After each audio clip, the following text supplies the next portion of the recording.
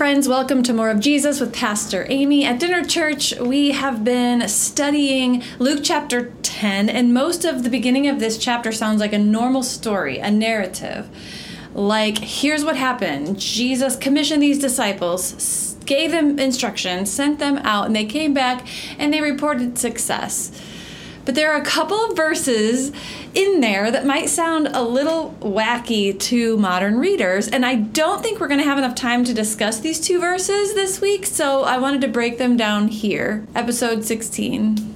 After they came back and told Jesus how well it went, Jesus said in Luke 10, verse 18, "I saw Satan fall like lightning from heaven." And then in verse 19, "I have given you authority to trample on snakes and scorpions and to overcome all of the power of the enemy. Nothing will harm you." Anyone else like, whoa, that seemed to come out of left field. What in the world is Jesus talking about?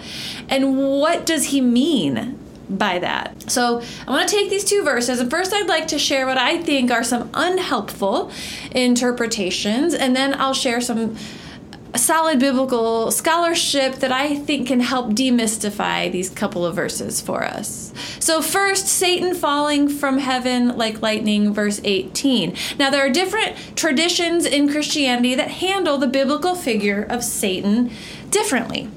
And if you feel confused about Satan, I can totally understand why. Because some people get a little out there with it. Some people use this figure of Satan as like a scare tactic. Satan, demons, hell, to induce fear. And the ones that do this a lot can go even so far as to use fear as a tool to control people, to manipulate people. Like, you better fall in line with what our church teaches you, or else the devil, Satan, hell, demons, yada yada. When it's done like that, it's obviously something that can cause significant harm. A word nowadays is spiritual abuse, I think, would fall into that category. And then on the other end of the spectrum, maybe even a reaction against all that, is to just dismiss the biblical figure of Satan as not being real, a metaphor only, not actually a being who exists. And then others just choose to ignore references to Satan, hell, demons, because it is so problematic and confusing. And then we go to verse 19, and it's the snakes and scorpions thing. Whoa, what? Sounds a little bit like a scene from Jumanji or something. And actually, there are Christians throughout history that have taken Jesus' words in verse 19 literally and bring venomous snakes into their worship service to try to prove that they're so spiritual they can't be harmed by them. Typically, that's been like charismatic traditions, and in the southeastern United States, I guess the same place where like most of the alien landings happen. In the 20th century in history, one source that I read had actually done research and recorded up to 100 deaths in church because people were bitten by snakes.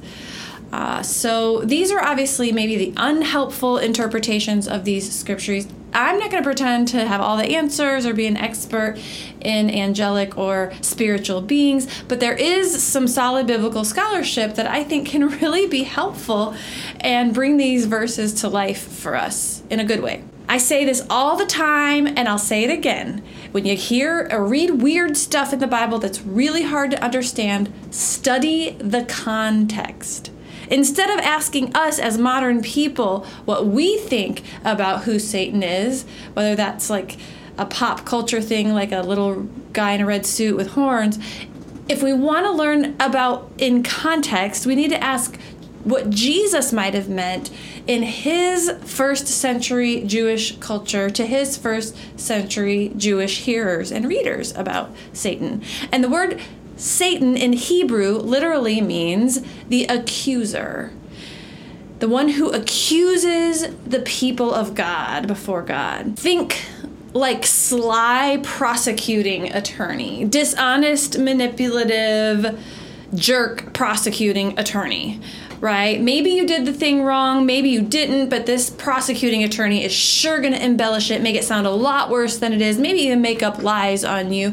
This prosecuting attorney might also, outside of court, kind of convince you to do more stuff so that he can then accuse you for in court. Like in the Garden of Eden, when this serpent tried to convince them to eat of the fruit, and then they need to be punished. They did the wrong thing. Look, God, these people. So like if God's plan is to redeem, restore, reconcile, bring wholeness to people and to creation, then Satan, this accuser's diabolical plan, is to bring people down, to completely be in rebellion against God's plan. And every time you and I, according to this Hebrew understanding of the figure of Satan, every time you and I get tricked by his cunning or believe his lies, we just feed this even further. So with that understanding of the figure of Satan, let's talk about the gospel message. That if you have called on the name of Jesus to forgive you for the thing you've done, there is complete forgiveness and mercy and grace and cleansing from that. 1 John 1:9. So like, even if the accuser tries to beat you up with it, the gospel teaches us to be confident and have assurance that the Lord's forgiveness is complete, that we don't need to keep beating ourselves up. That sometimes takes time. It's a process. Maybe we've got to make amends for the thing we've done. God is working with us, but the whole idea is God's business is to restore and forgive and make new, and the accuser is just going to keep on accusing. So these Hebrew people would have been familiar with the book of Job, that Satan is the one accusing Job before God in the heavenly court. Also Zechariah chapter 3 verse 1. So like, not only is Jesus speaking to an ancient Jewish audience and using a familiar figure to them in their way of understanding spirituality, he's also making a direct scriptural reference in this Luke 10 verse 18 here to Isaiah chapter 14. So even if you and I read this, and as modern readers, we just completely miss this reference here, the ancient Jewish audience would have heard these words of Jesus and gone, aha, he's talking about Isaiah chapter 14. They would have immediately gotten this allusion. So in Isaiah chapter 14, there's a sort of a taunting song about their victory over this king of Babylon for God's people. And there's a story within that about a heavenly being, literally in Hebrew, the shining one, in the Greek Septuagint, the morning star, that is exiled from heaven and thrown down because he tried to make himself equal with God in his arrogance. And then also in Revelation chapter 12, starting with verse 8, listen to these similarities. It says this, but he, the serpent, was not strong enough. They lost their place in heaven. The great dragon was hurled down, that ancient serpent called the devil or Satan, who leads the whole world astray. He was hurled to the earth and all his angels with him. Then I heard a loud voice in heaven say, now have come the salvation and the power and the kingdom of our God and the authority of his Messiah. Listen here for this. For the accuser of our brothers and sisters, who accuses them before our God day and night, has been hurled down. You can also look up Ezekiel chapter 28, verses 1 through 19. And there are more. But I bring up all these verses not so that necessarily we can kind of get all the details of this historical event, but so that we can peek into the faith stories, the traditions, the worldview of Jesus' original audience, and the lenses in the world of even Jesus himself as a Jew. So to the original audience, these verses weren't weird at all in this story. As Jesus is rejoicing with these disciples that they had success in their mission, it made complete sense for them, for him to reference these two different sacred scripture verses. And as they're restoring people to wholeness and defeating the powers of evil, he repeats a story that is familiar to them the way they understand the spiritual world. Kind of like, I've seen this spiritual reality you believe in. I've seen it happen behind these victories that you just had on the mission field. And I imagine Jesus saying this with a twinkle in his eye and just laughing and chuckling and rejoicing with them. I don't think it's important to analyze the details, like when did Satan fall like lightning from heaven? That's not the important question here. The verb tense even that's used here is sort of ambiguous. It's the imperfect, and it's like, I have repeatedly seen visions of Satan's fall, or I was watching Satan fall from heaven, or something like that. Like, who knows? This is mysterious stuff. It's also apocalyptic literature, which, as it is written, is supposed to be symbolic, highly symbolic and cryptic in nature. So when this happened isn't as important as what it signifies. And what it signifies is, shows over, Satan, you are being defeated. And Jesus rejoices in this truth that they are experiencing together in this moment of these visions of defeat that Jesus has had. Okay, verse 19. Snakes and scorpions. Now, a serpent is a metaphor for evil forces in their scriptures, like in the Garden of Eden.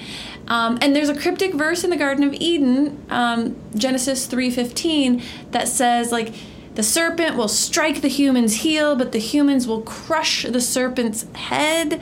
Same idea. Ultimate defeat of the forces of evil eventually, not just in Revelation, but even predicted here in the book of Genesis. But not only is serpent sort of a representative of evil for them, there's another specific verse that Jesus is referencing. And again, we would maybe miss it, but this ancient audience of Jews that Jesus is speaking to would have caught on right away. And they would have been familiar with this. This time it's Psalm 91. Now, Psalm 91 is an incredible psalm all about God's protection for God's people. In that psalm, it says in verse 9, "If you make the Most High your dwelling, no harm will overtake you." That is almost identically what Jesus said. No harm will overtake you.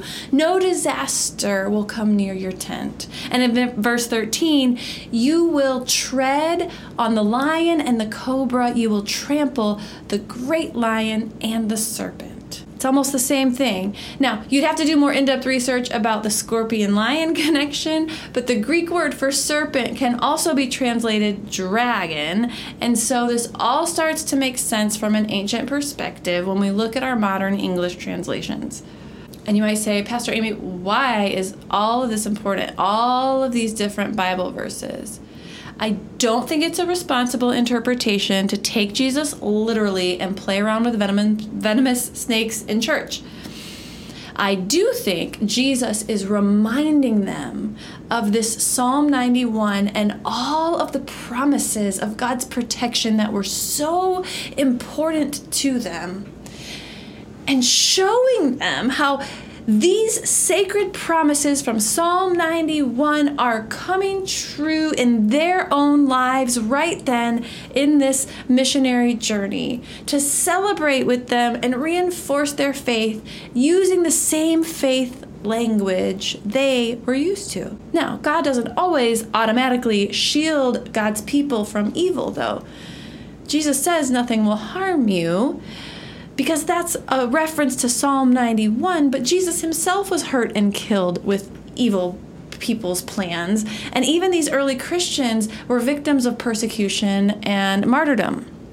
So that's a theological discussion for another day. But the main point here is that Jesus inaugurated the coming of the kingdom of heaven, the reign of God. And as he announces this, he then points to this situation and celebrates with them these instances of defeat of the powers of evil, which will ultimately be completely decisive and the work completely finished someday. but we get to see glimpses of it now and rejoice in those victories.